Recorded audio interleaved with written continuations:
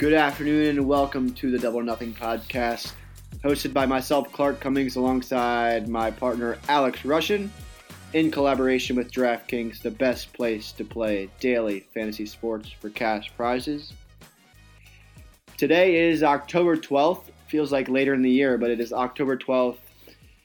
Myself coming off of a depressing weekend with the Yankees losing and, NFL having some issues with COVID. But Alex, how are you doing? And I'm sitting here watching the Dodgers-Braves game, but it's just not the same when your favorite team isn't in the run anymore.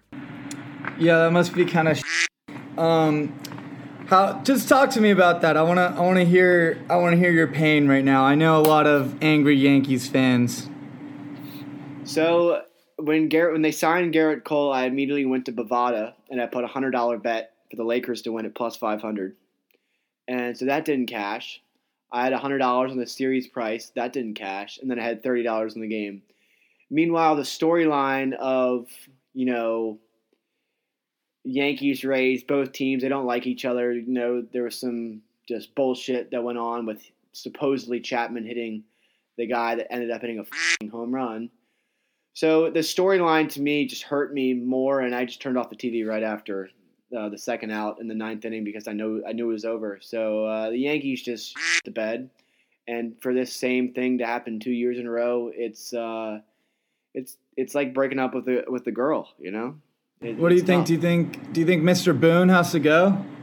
No, I think he'll stay. He's got one more year left on his option. I think he'll stay. They need to sign LeMahieu again and hopefully get another pitching another pitcher because they might lose their number 2 and number 3 guy. But they got some young guns coming up. It's just a matter of executing in the postseason. And then, what I really thought about at the end was do you really want to win a title during this time period? And then 2 nights later, our guy LeBron comes through and wins a title. So a title's a title.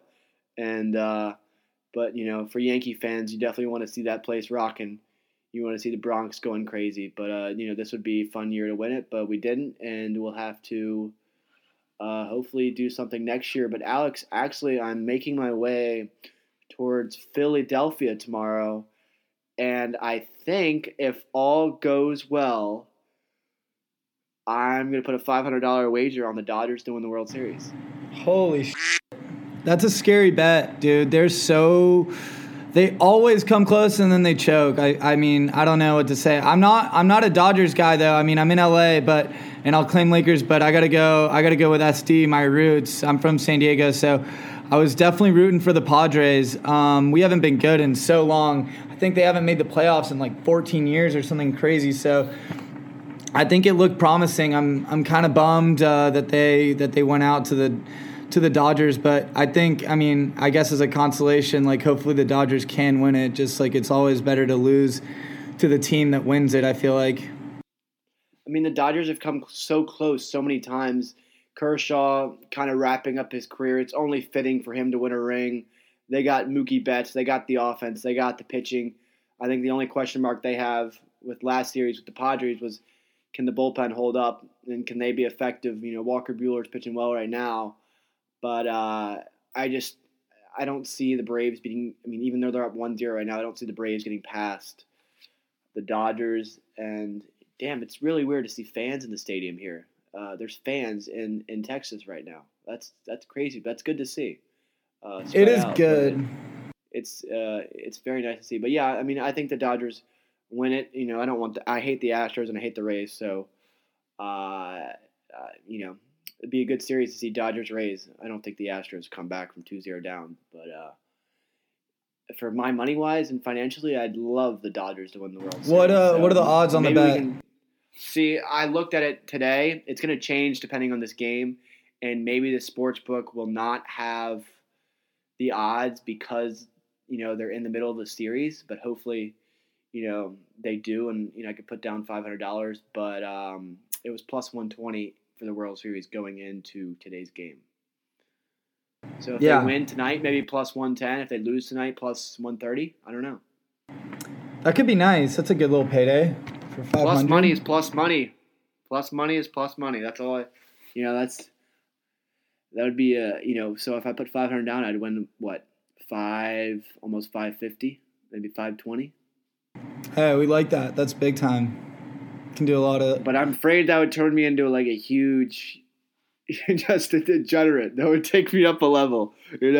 Imagine if you lose a $500 bet, how depressing your life is for a week. Your life is so depressing for a week, but I don't know. I just I think it balances it. Like the way that I would go into betting would be with a mindset of just, and it's what I do in Vegas because I am allowed to gamble in Vegas and stuff like that and play blackjack at a casino. The way, I go in there knowing that I'm going to lose $200. Whether I do or don't, I just accept the fact that I'm going to lose $200 before I do it. That's my problem. You know what I'm saying? That's my problem. I'm going to go in here and be like, all right, I just got $500 richer because I'll come back and I'll collect $1,000. So I'll go in there, I'll drop the 500 down, and I'll say, okay, I just lost 500, and I'll forget about that for a week. And then when they win, hopefully, knocking on wood, 2 weeks later or a week and a half later, I'll go in there and be like, holy shit, I just made $1,000. But no, I didn't make $1,000. I made $500. But, I guess, there's two different ways to look at it, and I'm looking at it the more degenerate ways, which is probably why I have a gambling problem almost.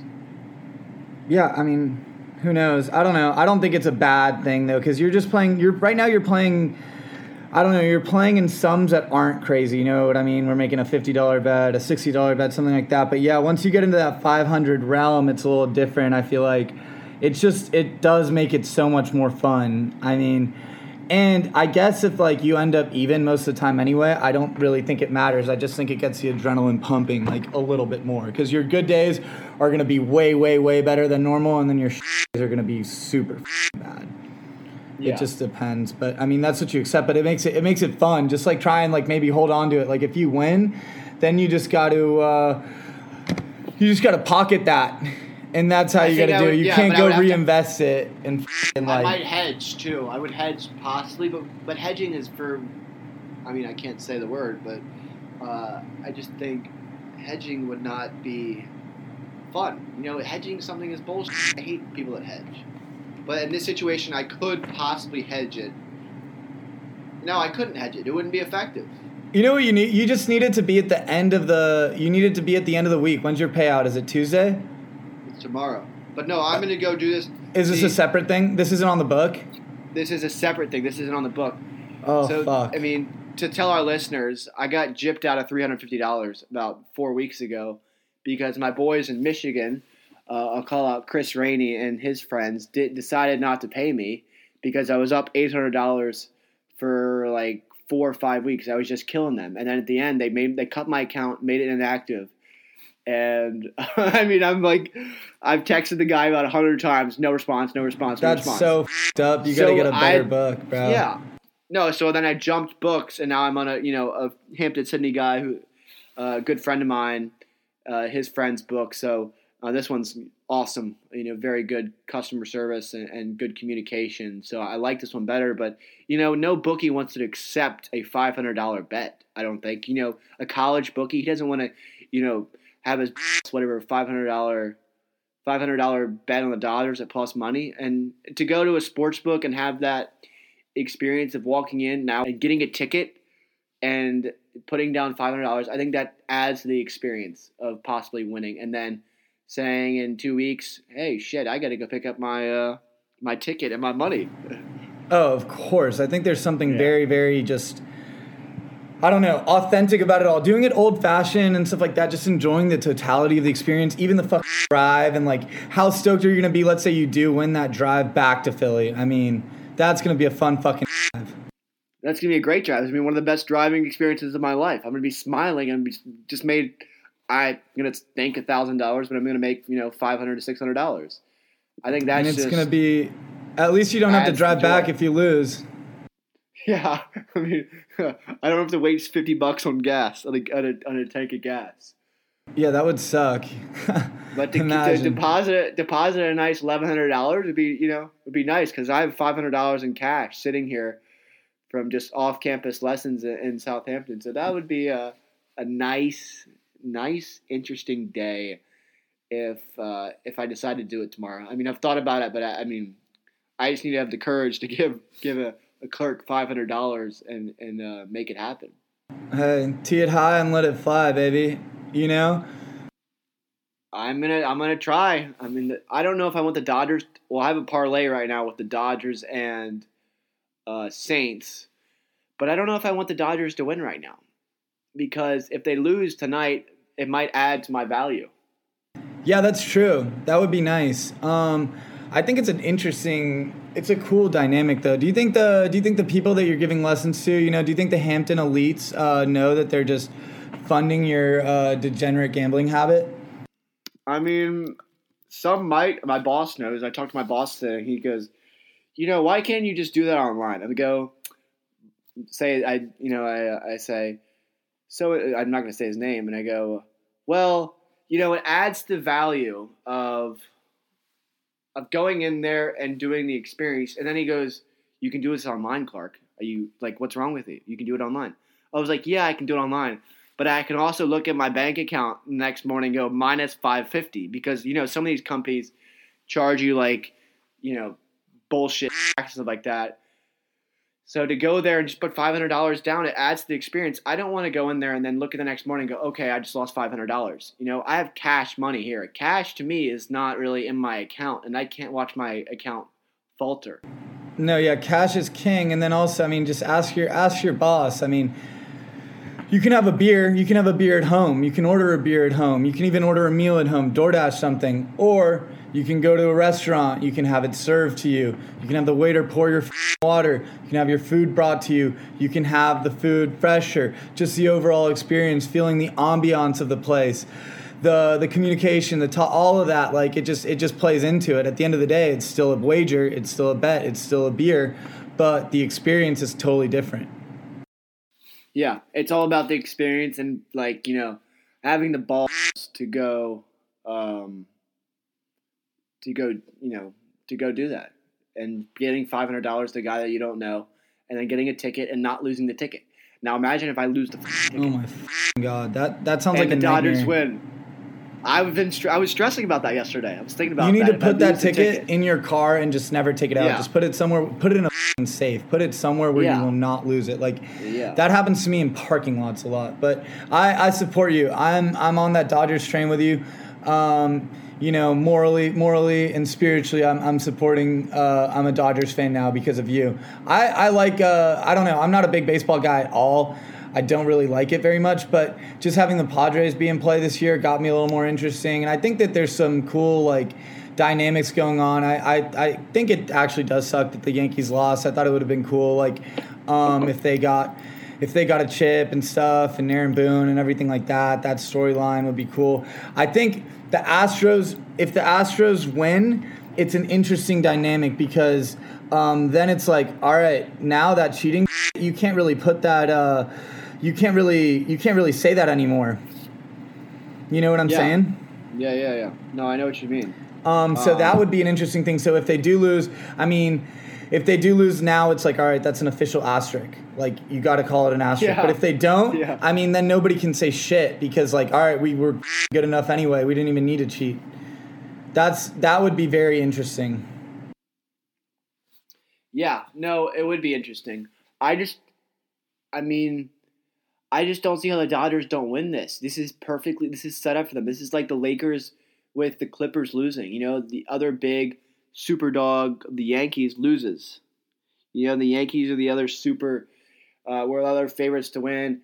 Now you have the Rays, Astros. Rays are a little beat up with their bullpen. I don't see how, I don't know. The Rays could keep going. I just don't think their offense matches up to the Dodgers. But, we'll see what happens tomorrow. It'll be something exciting to watch. If I 2 championships in LA, though, it would make Magic Johnson very, very, very happy. He would have some good tweets. He has both his franchises winning the same year, winning the chip. The only thing that's so shitty is last night was a Sunday, and hopefully my coaches aren't listening to this podcast, but for the sake of our viewers, I always keep it 100. I did not do any homework last night on Sunday. Sunday is my get your life together day because I don't touch a book. I do not pick up a book starting on Friday afternoon until about 1 p.m. on Sunday when I typically wake up. Friday and Saturday are for if we have practice, they're for practice on Saturday, but then they're for fun. As soon as that last practice on Friday ends, we're hook and die in the air. But in this case, so I didn't have my Sunday because I wanted to watch that Laker game and I could not focus on school. So there was no work business popped yesterday, no Addy consumed, just purely tequila and adrenaline and testosterone was going through the room. I watched the fuck out of that Laker game, and I was so sad because they won, and people still went to Staples Center, like downtown LA. But if it was normal, dude, like the clubs would have been fucking popping. I would have been in the club till like 2 a.m. It would have been so much fun. Then we would have gone to an after party at the Hills. Like, I'm upset. COVID definitely robbed LA of the championship. I had a dream last night that Gavin Newsom he alleviated the entire city of LA because the Lakers won. He made the restrictions a little less, gave everybody a couple days just to celebrate. And imagine what that would have done too, like COVID-wise. Like, what if there was like everything was open just for like 2 days, and then there was just no cases, like no spike? That would have been. But dude, everyone was on the street. Everyone was on the street in LA. Everyone. I know, but they've been doing that. They've done that in protest too, and numbers I don't think really spiked that much anyway. And they're probably wearing masks and shit like that. But I'm talking about if it was just like a slop last night, like just going crazy. It would have been, the city would have been on fire, bro. It would have been so much fun. So I'm like really sad about that. But you know, MLB finishes a little later, so maybe we get another shot at that. You know, people wear their masks. Be smart for the next 2 weeks, 3 weeks, and then we get a fun night or something like that from the Dodgers. That would be just insane for the city. 2 chips. Yeah, I know it would be. I mean, I'm going to LA. I think you and I are gonna meet up in December or January. But I've never seen LA, but I can only imagine how crazy a sports town would go if two major sports teams win a title in the same year. But the thing is, it's COVID, you know? Dude, there's a good chance, honestly, in LA, like, because let's say, where would that game have been if there was no COVID? Would have been in Miami. Fuck, okay, maybe they would have flown back that night. They probably would have partied in Miami, though, low-key, No, but, I think. Yeah, I mean, I would have partied in Miami. But, Alex, you got to look at it like this. You play 1 and 2 in LA. They say they win those 2 games. You play 3 and 4 in Miami. Miami wins 1 of those. LA has to win one. You think those guys are losing on their home floor in black jerseys in Game 5 in Los Angeles? No chance. That's what I was about to say. They would have won Game 5. They would have won in Game 5. They would have won Game 5. They almost won Game 5. Yeah, and it was on Friday. Like, let me just tell you what would happen. I would have gone to Hyde. Hyde is a nightclub. Hyde's a nightclub in LA. I'm really good friends with one of the promoters. Like, Hyde, let me just tell you what it's like. It's like so weird. LA, the dynamic is literally like, you would have probably seen players at one of the clubs, like for sure. They probably would have rented a whole private area or something like that. But like, I'll just put it in perspective. Like, on multiple nights where I've been to Hyde, like one time I was at a table just hanging out with Victor Ortiz, who's like a world champion boxer who famously got like rocked by Floyd Mayweather. Mayweather knocked him out after like a little headbutt incident, if people remember that. And I was just chilling with him, hanging out with him, and with Nick Diaz, who's Nate Diaz's brother, who's like, a huge UFC fighter. I've been to Hyde with a tennis player. A good tennis player. I'm not going to name his name just in case he wants to remain anonymous. But we ran into Caroline Wozniacki there and her husband when we were there that night. There's models everywhere. Like, we saw. Oh, and another time LeBron's family came, and I see Magic Johnson's kid there all the time. His son is at Hyde all the time, dude. Like, we went to Hyde and hung out with him, and then one time we got our table moved. We had to go to another table because LeBron's cousins and like family were in town, and then you just see like 30 of LeBron's family members at the table that we were at, all wearing like Braun kicks and stuff like that. It was pretty cool, honestly. Like, these people are just they're always around, you know what I mean? Like, it's just like the scene. Like, at other places, like I've seen like Nigel Houston, who's like a sick skateboarder. I've seen like a bunch of rappers and stuff. Like, it's just like, it would have been so much fun, bro. You know, it would. I mean, you know, I feel robbed. You always think, but see, this is what you got to think about. Would you rather feel the accomplishment, satisfied, feel good for LeBron, his teammates, AD, other guys that have won this first time, or would you rather be devastated? So you got to think about it on the bright side. You got to look at, the good side of this. Hey, LeBron just won his 4th ring. He did some really good things in there. They highlighted some issues that they wanted to highlight. Adam Silver did a hell of a job. Maybe Adam Silver should run for president because, maybe some people would disagree with me. But I think what they did in the bubbles, highlighting social injustice issues, police brutality, if you're against them or you're with them, you got to be impressed with what they did.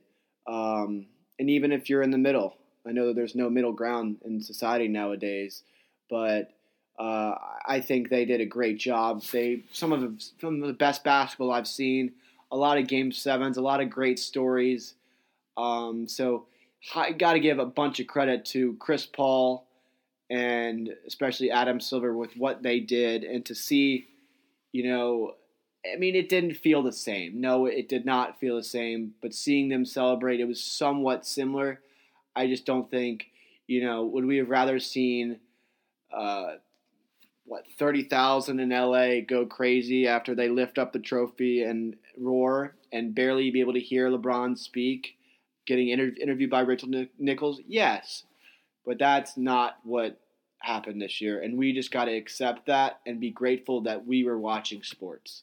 Because there was an entertainment value in every day, where we can have this podcast right now and we can talk about sports. There wasn't that for 4.5 months. So we got to be, we're spoiled by success and by great stories and by millions of fans going to sporting events. That couldn't happen this year. So we got to, take it with a grain of salt, and hopefully that will be in a good position next year. But we really have to appreciate what went on this year. But like you said, yeah, it's like the world's just not ideal right now.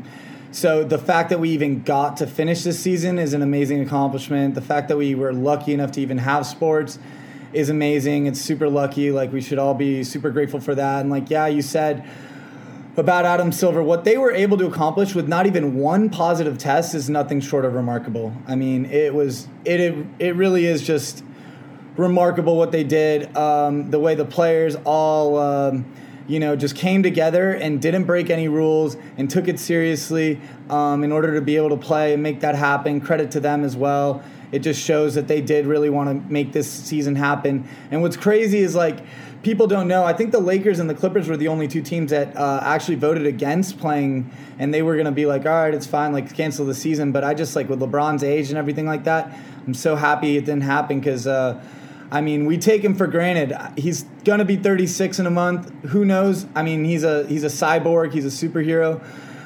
So we think he's going to be able to do it forever. But at some point, Father Time will catch up. So we got to appreciate it while it's there and be happy that he had this chance because, every year that goes by, it's going to be harder and harder for them for him to be able to be the best player on a championship team. So it's nice. I'll take the victory over anything. Granted, we didn't get the celebration we want, but at least we got that dub. That's all that really matters at the end of the day. Yeah, no, I agree. I'm just a little disappointed that I didn't put $100 like I did on the Yankees and the Lakers at the start of the year, but that's the buyer's remorse, or the lack of buyer's remorse, I guess. There. So I was a little tired last night. I watched most interviews, but for me, I love watching the game, but I also love hearing players speak. And, after this, hearing what LeBron has to say, I couldn't gauge it all. So I went on YouTube this morning at like 8 or 9 a.m. and I got caught up with the interviews and kind of, you get to see, I'm a big into storylines, and you get to see what the storylines that these reporters want to create.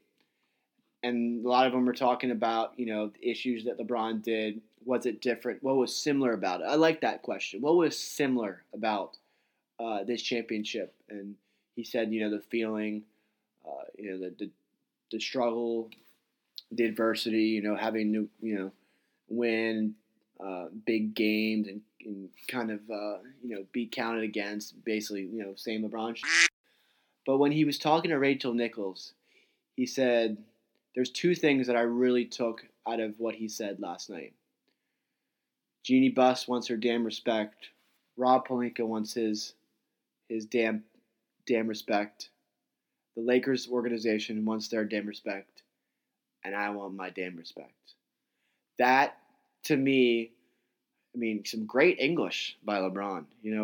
Just repetition and way he structured his words, because that, to me, said, hey, F you to all the voters. Why is Giannis Antetokounmpo, why did he get MVP? Look at me. I'm 36. Secretly he wants to win more NBA championships than MJ. And, he's more of a team-minded guy. But there's a selfish spot in his head somewhere that he wants to be considered one of the greatest of all time. You're silly if you don't think he considers that. But what he said there was really, really powerful. And basically, guys, look at me. Look how long I've been doing this. You can't give me the MVP. And the MVP for basketball, baseball, hockey, all that shit. Hockey does a really good job at it, actually. Is it the best player in the world, or is it the most valuable player on that team? They need to consider that, and they need to do 2 awards. Best player in the league or most valuable player.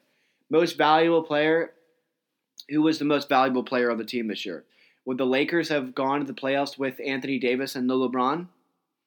We don't know. Would the Bucks have gone to the Eastern Conference without Giannis? What would they have done in the Eastern Conference? We don't really know. So what would the Heat have done without Jimmy Butler? It's just a bunch of questions. That's how I look at the MVP.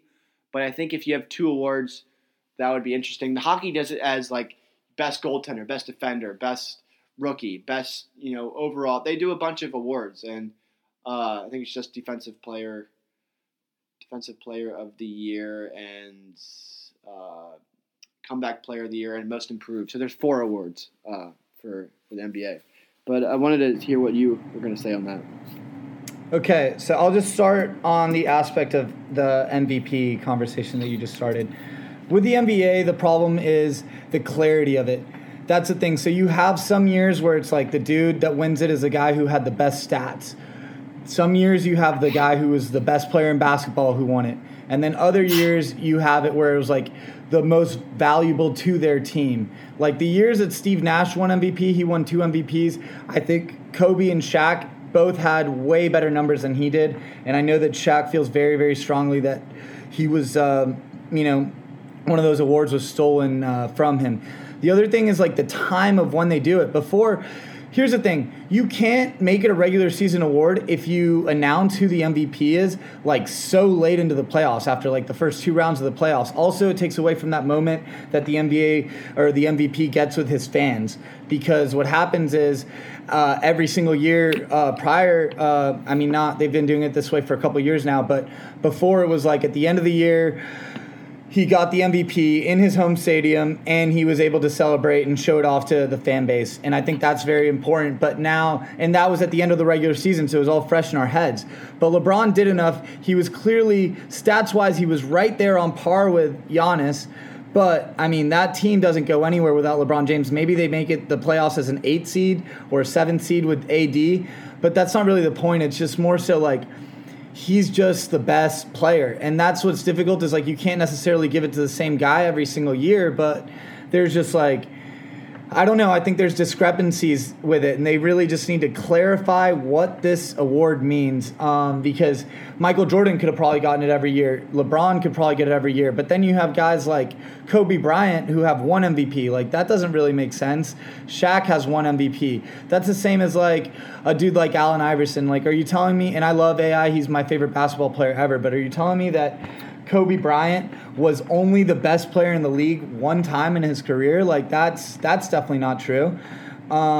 So you just really, really need to like maybe award it earlier, or take the playoffs into consideration if you're going to award it that late, because the playoffs matters. If you're the MVP and your team's not playing playoff basketball or gets swept in the first round, then you probably aren't the MVP or shouldn't win that award. So there's that dynamic to it. So maybe take the playoffs into account, because that's actually crunch time when it matters the most. If not, maybe make a playoff MVP, which would be interesting. You don't want to like dilute the awards by having too many awards, but you should get a clear definition of what some of these things are.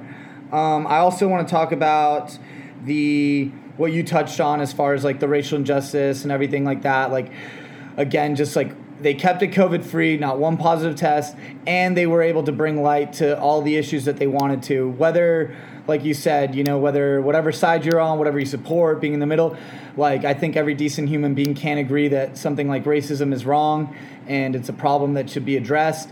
So it's good that they were able to still play basketball, but not get the message, take the focus off of that. So I think that's really, really good, and it's also just like an important distraction for all of us to have sports during the COVID time. Maybe not, we don't need to be distracted from issues going on in the country, because that's at the forefront of everything. But as far as like coronavirus and the isolation that we face and being away from human interaction, sports is just such a thing that unites us all. So I thought that was beautiful. And as far as that LeBron comment about respect, it's a narrative, dude. Like, I love the storylines, and that's what I want to address too, is just like, when LeBron James went to the Lakers, there was people out here saying, like pundits, like Skip Bayless, people were literally saying that he was never going to win a championship with the Lakers, that this was stupid, that he was wanting to retire, and he just came to Hollywood for his connections, to boost his brand and everything like that off the court, to make movies. They were criticizing him for doing Space Jam, something that Michael Jordan did while the NBA was going on. And I think LeBron really showed, as he has in the past, that people are more than basketball players, but that doesn't mean that because he's doing something else and involved in other projects, that doesn't mean that basketball isn't his number one priority. So I love that he was able to win a championship for the Lakers. Also, he delivered on all his promises. Like, this for LeBron James was such a big championship, because it was almost like getting his first ring, where he had to get that monkey off his back. And then he won, and then he had all the pressure because he had to do something for Cleveland. This time, he promised Magic Johnson and he promised Jeannie Buss that he was going to deliver a championship to the Lakers and bring them back to the top of the mantle in the NBA like they're supposed to be, because they didn't make the playoffs for like 7-8 years, which is just ridiculous for the Lake Show. So I think Jeannie Buss, all the steps that were made, Jeannie Buss replacing Jim Buss, her brother, putting the right people in place, and then LeBron James delivering on his promise because he would not be loved in LA if he did not deliver a ring. Like, it would not be good. So I think he did that, and that's outside of the GOAT debate, because I don't know if he's a GOAT. I think probably Michael Jordan is the GOAT. I think LeBron's second best of all time, but just he delivered on the promise of the championship to Jeannie Buss. He brought the Lakers back to where they were supposed to be. He's the biggest name in the world as an athlete and biggest player in the world as a basketball player. And he's on the biggest franchise in the NBA, and he returned them to glory. And on top of that, Kobe Bryant can now rest peacefully because the Lakers are back where they're supposed to be. On top of the promise to Jeannie Buss, when Kobe Bryant tragically passed away along with his daughter and those other passengers, who, our condolences just go out to all of them, and it's such a tragic thing that happened. But that brought the team closer together, and he made a promise that we were going to win this for Kobe. And so the fact that he was able to do that, I can't think of a better ending than that. Yeah, I mean, I completely agree with Kobe. Everything. I didn't think they gave enough. I mean, they were high as hell, and they were excited after last night. I don't think they talked about Kobe enough. But, I mean, I also haven't walked through all the interviews. Speaking about LeBron, and you go to the first stop when he shifted. So he went to Miami. Miami didn't win a playoff series for 4 years, something crazy like that. Hadn't won a playoff series in 4 years. They make it to the NBA Finals the first year. Probably LeBron's worst finals, collapses, doesn't do much against the Mavericks. Year 2, they win. He's there for 4 years. Goes back to Cleveland. They hadn't make the playoffs in 4 years. They hadn't make the playoffs in 4 years. Well, that just shows you the effect. I think Miami. Yeah, but he takes him. But he takes him to the finals in 2015 or whatever it was. I think it was 2015. Takes him to the finals. And that's when Kyrie and Kevin, they all get hurt. 2016, wins the finals, comes back 3-1, arguably against the greatest team ever. Boom. Year 2, again, delivered on his promise. In Cleveland for 4 years. Boom. Goes back. Goes to LA. Doesn't make the playoffs the first year. Year 2, wins the NBA championship. This guy loves the number 2. Hey, Alex, I'm going to deliver on my promise. I'm going to get a championship. I'm going to put all my blood, sweat, and tears into winning a championship. Boom. 2 years. It takes him 1 year to deliver a promise. 1 year. Well, after one, he's probably going to fail the first year. Second year, he's going to be successful. 1 year. And what he did in Cleveland, so I'm not big into ranking trophies and all like that. I mean, each one's special, like they say. But if you look at it, you got to go Cleveland as number 1. With what he did, that's a great story. Came back 3-1 against a 73-9. That's 1. Number 2, I would put this year. And number 3, I would put. I think the second title. First one's always tough, stuff like that. But they beat Oklahoma City. There wasn't really. Oklahoma City was, those 3 players are some of the best players in the world now, but they weren't assembled. They weren't cohesive. They killed them. So I would say the second one, third against the Spurs, and then the fourth one is the first one he won. And he'll never admit this, I don't think. But maybe at the end of his career, he'll go and rank them. I think the way we ranked them, I think that's how you got to rank them. And then from what I'm kind of, it's now the offseason. The offseason's always interesting for NBA, MLB, NFL. Players go and stuff. Offseason is cool because, there's drama and there's gossip and there's he said, she said bullshit. Anthony Davis will come back to the Lakers. But how will the Lakers structure their team next year? I just think it's going to be interesting to see how they kind of build this team up again because LeBron's only got a window. And then my last point was what he said last night. I got a daughter who's in kindergarten. I got my middle child, and then I got then I got Bronny, who's a sophomore in high school. This guy is trying to play with his son. And imagine if he won a championship with his son, that would be pretty cool. Yeah, it would be an amazing story. So the first thing, as far as I want to start first with rating his championships like you did. I think I have the order the exact same as you do.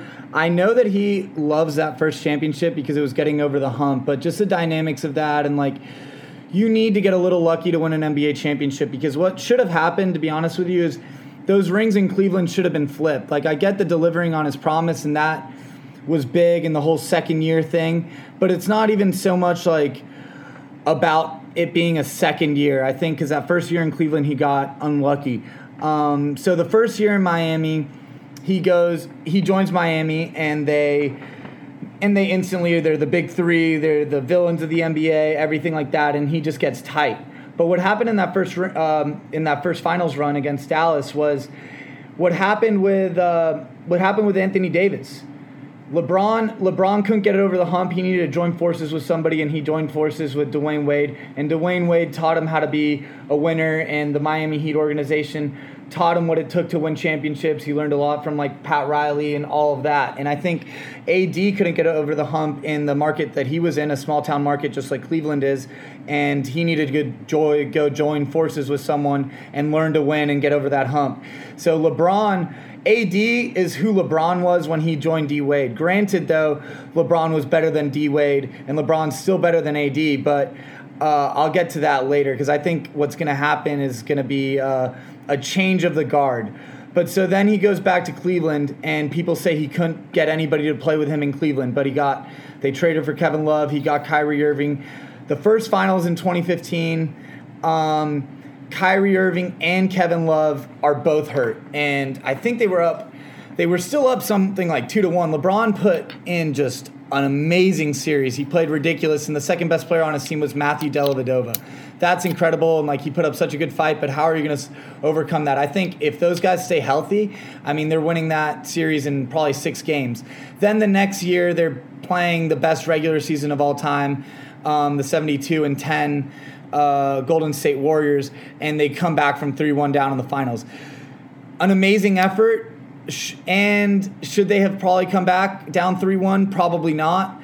I think that probably should have gone to the Golden State Warriors, but it happened the way it happened, and the rest is history. But then that next year, Kevin Durant joins them. They have a depleted squad, and obviously asking, trying to beat Kevin Durant on top of joining the best team, probably one of the best teams ever, is just it's just too stacked. It's too hard. But then with the Lakers, last year was his first year where he's ever had an injury. So that's why they didn't make the playoffs, because LeBron was hurt for the first time in his now 18-year career. So that's what happened, but I don't think that they were going to win that ring, but they would have for sure made the playoffs at least. But he needed the pieces in place, and then Rob Pelinka delivered and got him Anthony Davis and the people that he needed in order to win a championship. And then this thing with the Lakers was just so great, because if he didn't go to the Lakers, his legacy was set. I think that, I really do think that, MJ's a GOAT, and I don't know if there's anything LeBron can do, but that doesn't really matter. His legacy was set. He had nothing more to prove. People are like, all right, you're the best player, dude. But now you join the Lakers and all right, if you don't win a championship for the Lakers, you're fucked, dude, because every big-time player has always won a ring when they go to that team. So that was monumental pressure, again, that he put on himself. Also, everyone said LeBron has a cakewalk in the East. He can't do it in the Western Conference. He goes and he wins in the Western Conference now, too. So it's just you can't deny this dude's greatness.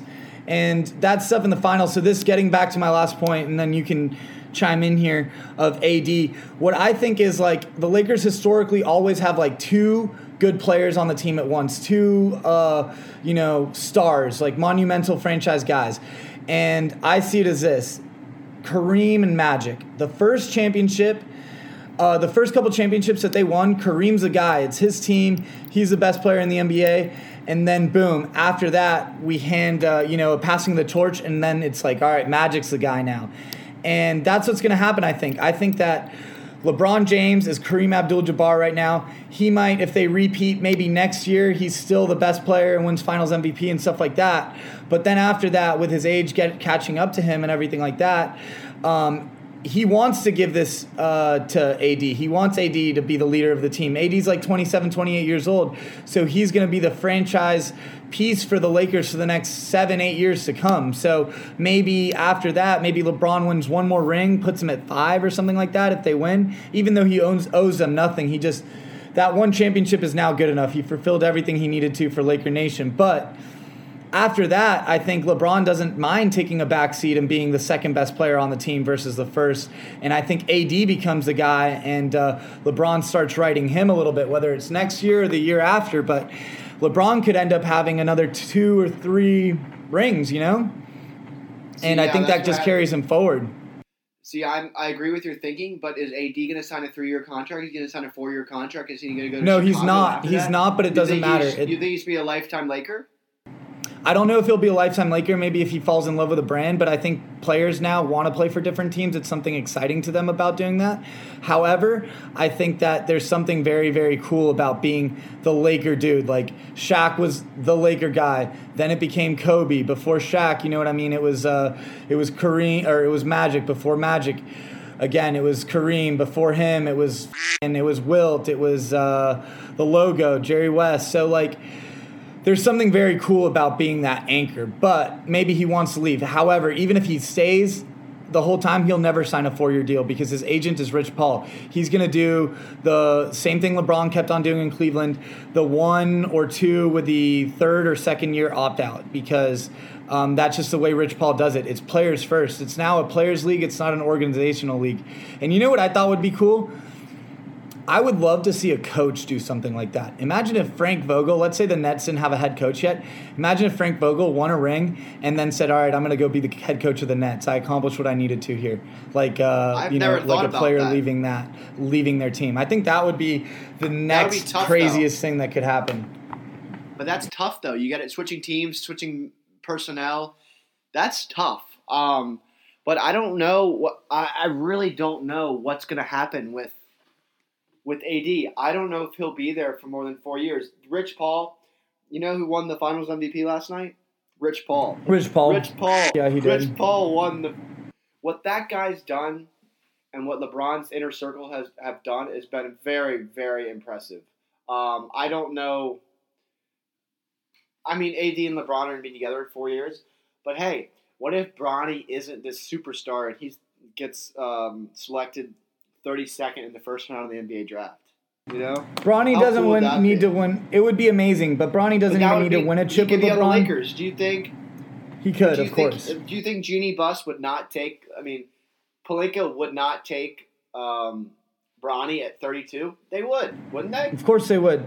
Any team that LeBron joins, they will draft Bronny. 100% they're going to, because if he's good enough to be in the NBA, he's going to play with his dad if his dad's still playing, just because. And they don't need to win a ring or anything like that, but especially the Lakers now, because Jeannie Buss owes LeBron James everything. If it wasn't for LeBron James, there would be no ring, there would be no AD. The Lakers would still be what they were when Jim Buss was running it. So, if you win me a fucking championship, dude, I'm sorry, I just have to. How are you going to say no? You have to. Yeah. So, let's talk a little bit about the game really fast, too. Just the game itself. I mean, Game 5, I want to just touch on it. That was the right basketball play. LeBron was being doubled. I think Danny Green f***ed up. He's so bad. Talking about the roster changes and the structural thing that you brought up. Danny Green can't be on that team next year. He's getting paid $14 million. And homeboy KCP, who balled the out in the playoffs, honestly, you got to give him his credit, is only making $8 million. You got to tell Lakers fans to shut up about KCP. He did not do that well last year. He was on house arrest last year, too. He couldn't travel to the away games on the... How dope is that, though? He was playing with an ankle bracelet. That's got to be the dopest thing ever. That's sick, but KCP stepped up. And, hey, it's not all about LeBron and AD. It's about, hey, the role players stepped up. It takes role players. Yeah. Always. It always takes... And, LeBron's always had good role players, but, he has similar ones. He's always got his shooters, and he's got his, Energizer Bunny, crackheads like Caruso and Dellavedova. It was a beautiful team effort last night. Game 5 would have been LeBron just just flexing his cock just everywhere, and it would have been all LeBron. But Game 6 was definitely a nice team win, because they set the tone from the first quarter. They just came out with energy, and they looked like they wanted it more than the Heat. The games that the Heat won were the ones where the Heat came out with more energy and looked like they wanted it more. But last night, the Heat finally they kind of ran out of gas. It caught up to them, and the Lakers showed that they were the best team. With those guys, it doesn't matter now that Danny Green missed that shot. But I don't think Danny Green is on the roster. I don't think he should be. They can upgrade. I think Dwight maybe is gone, but he could stay. Maybe JaVale is gone and Dwight stays on a 5-year or on a 2-year, $5 million contract. Because, that guy played on a non-guaranteed deal. That's pretty amazing. And I was so happy for him, seeing him win that ring. I was so happy. What's crazy, too, is just all the players that hadn't won rings, a guy like Dwight Howard, he's a Hall of Famer before this, but now he's saved himself from being Charles Barkley, pretty much, because that guy led a team to the NBA Finals, four-time Defensive Player of the Year, a bunch of all-NBA first teams, So to see a guy like that finally get his chip is just a notch on the resume. I thought it was kind of cool, Rondo, dude, the last time the Lakers won an NBA championship was beating the Celtics in Game 7. And who was on that team? Rajon Rondo was on that team. It's kind of cool that he won a ring for both these franchises and he got the Celtics to ring number 17 and he got the Lakers to ring number 17. And then of the celebrations, my favorite part was seeing J.R. Smith take his shirt off maybe 0.2 seconds after the buzzer. That was iconic. No. Hey, J.R. Smith won a ring. He didn't do that much this year. But when you talk He about earned that first ring, though. He fucking earned that first ring. When you talk about role players, to me, you look at LeBron's always had solid role players. They haven't gotten enough credit ever. Look at the first championship. He had Mike Miller who went off, and when they won that title, Mike Miller, Shane Battier, Mario Chalmers, Ray Allen. They had a squad. Norris Cole. But there's always guys that have big games. Battier had a big game. Mike Miller had a big game. Ray Allen had a big game. In Cleveland, I don't remember who was it in Cleveland that stepped up big time. There was different J.R. Smith. teams. It was J.R. Smith, number 1. Yeah, 12 or 15 points in Game 7, and then this year was KCP. So there's always those guys that average, that shoot from 3 and have 15 plus points. And that's what you need. You need a guy just to step up in 1 or 2 games. So every game the stars have to step up, but in a series you don't need all the role players to play well. You just need 1 or 2 to play well in a game. So like J.R. Smith, when he was in Cleveland, won plenty of playoff games for them by just like going blackout and just making so many threes. So it's just that. Like they don't need Danny Green, J.R. Smith, and Caruso all to go off on the same page. It's just one of them. So it's just little things there. In Cleveland, though, you had different groups. So Mozgov was a huge piece. JR was a huge piece. Shumpert was a huge piece. Dellavedova was a huge piece. Then you had different guys like later on, I think the second runs or whatever, Kyle Korver. So there was a lot of good role players that he's had. Yeah. No. And I think, looking to next year, he's got to have some more athletic wings. Kyle Kuzma. Kuzma sucks, but he's going to be on the team. Didn't do that much, but I think he played good in the last 3 games. I actually think he played well in the last 3 games defensively. But they want him more as a scorer, and he didn't do that much this year. I do think he'll be an interesting piece about what happens next year. I think they need. He could get traded for someone like Buddy Hield or something. Yeah.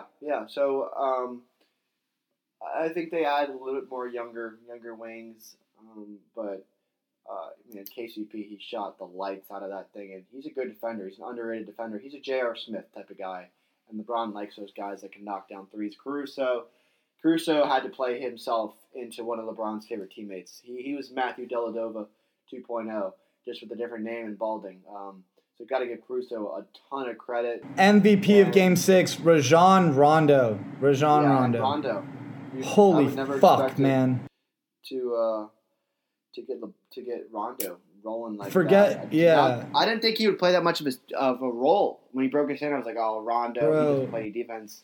But man, he played so well. Rondo is so unbelievable. His quickness was just amazing me. He was so fucking fast. Like, as people say playoff Rondo, which is a real thing, they need to start saying finals Rondo, because in the finals he was another monster. That guy, after LeBron James and Anthony Davis, he was the next most important piece on the team by far. He's another coach. He was in coaches' meetings the entire playoffs. He's going to be an NBA coach or GM one day, guaranteed, because he has a basketball mind that matches LeBron James. They have the best. LeBron James, Rondo, and Chris Paul have the best basketball IQs in the entire league. And just the way he was scoring, the way he was going for rebounds, just he did it all. I mean, we're so lucky to have that guy on the team, and he's another dude that like Dwight, the last couple stints on NBA teams wasn't going well, but he just showed, you know what, I belong to be here, and he changed the narrative again. It's not that he's like a dude like Jimmy Butler. Like when he kind of got kicked out of Dallas with like Rick Carlisle, it was like more so the dude was just like, all right, like I don't have a bad reputation. You guys just don't want to win. Like, and it was the same thing that Jimmy Butler did. But also just credit to the Miami Heat for getting to that point. I think that they were amazing, and they're gonna add a couple pieces. I think Giannis will eventually go there, I swear to God, or the Warriors. But their future looks very, very bright. They just, they didn't have enough against this juggernaut. No, they didn't. But speaking about greatness, transitioning into tennis, I guess we're on a tennis media company. We're talking about a lot of basketball, but Cracked Rackets does have some exciting things to announce in the near future. But I think, in terms of the French Open, Rafa and Djokovic, I think Nadal kind of got counted out a little bit, and Djokovic is this steady guy, and with LeBron, Nadal was fueled on that talk, and that, hey, can Nadal win with these conditions, slower balls? Yeah, he can win, but he can dominate you, winning 6-0, 6-2, 7-5. I didn't watch much of the match. I haven't seen much of the highlights, but when you win 6-0, 6-2, 7-5, and your opponent comes out and says, hey, he pretty much played perfect today, you don't really need to watch the highlights. Nadal was probably just smacking those cross-court forehands, and Djokovic couldn't handle the deep backhands, and Rafa was just saying, hey, give me 13 right now, and I'm going to go home and tie Federer right now, Grand Slams. I think LeBron James and Nadal have many similarities. They're just brutes. They're in a good way, where they're just workhorses. They're beasts. They have more physicality than other people. And the only difference between LeBron and Nadal is that Nadal played while the GOAT was playing. LeBron played in the same era as Roger Federer, and now he's tied him, and they're the same. It's just appreciate that greatness. Why even get into that debate? But LeBron, it's like if LeBron played with Michael Jordan at the same time, and they both ended their careers with 6 rings or something. That's pretty much what happened with Nadal. I think people were counting him out, and even Goran Ivanisevic was talking shit, who's I don't even know if he's still with Novak right now, but I'm pretty sure he is. He was saying that under these conditions with these balls, there's no way Nadal is going to be able to beat Novak, and there's a lot of naysayers and everything like that, and Nadal doesn't even have a winning record against Djokovic, even though he's won a lot, probably 26, 27 matches against him. But just to see him do that and do it in such dominant fashion was beautiful to watch. I went out on Saturday night, so I woke up at 10 a.m., and by the time I woke up, the shit was over. But I then rewatched honestly the whole match just because I wanted to watch it, and it was pretty remarkable to see the level that he played. I mean, he played lights out, and just credit to him. What's weird to me about Nadal, though, is just 7 Grand Slams out of 20 have come not at the French Open, and I don't feel like that's much. I do think that Fed, maybe you could see the argument that he's won more Grand Slams at more places, you know what I mean? Where it wasn't he dominated the at Wimbledon, but I think he has a couple more spread out. However, Nadal does have the Master Series record tied with Djokovic, so it's going to be a tough thing to debate. But just the fact that he just went crazy against Djokovic like that and put up such a performance with the conditions stacked against him, because the balls don't favor him, they did favor Djokovic. Just a testament to how amazing this guy really is. Yeah. And the longevity. Yeah, I gotta find it. I'm looking up on Twitter right now. But my dad made a good point today, talking about the minus the French Open. So here, I'm looking on Twitter right now. So ready? This is his tweet. I judge Roger Federer, Rafa Nadal, and Novak Djokovic GOATness minus their dominant slam. Federer minus Wimbledon, Nadal minus Roland Garros, Djokovic minus Australian Open. Would leave Federer with 12, Djokovic with 8, Nadal with 7. ATP Finals Championship. Federer 6, Djokovic 5, Nadal 0. GOAT ? Thought that was I didn't really think about that until my dad tweeted that out about at 9:30 this morning. But that's an interesting point. I don't think many people look at it like that. But look at from Nadal, he's won 13 on red clay in Paris. So you gotta give him credit there. Yeah. No, I mean, at the end of the day, all these guys are really, really great. So it's just we're lucky as fans to be able to watch it happen. That's all I got to say to that. But I Gotta definitely was rooting respect for greatness. Nadal. Got to respect greatness. I was rooting for Nadal, and I'm very happy he won.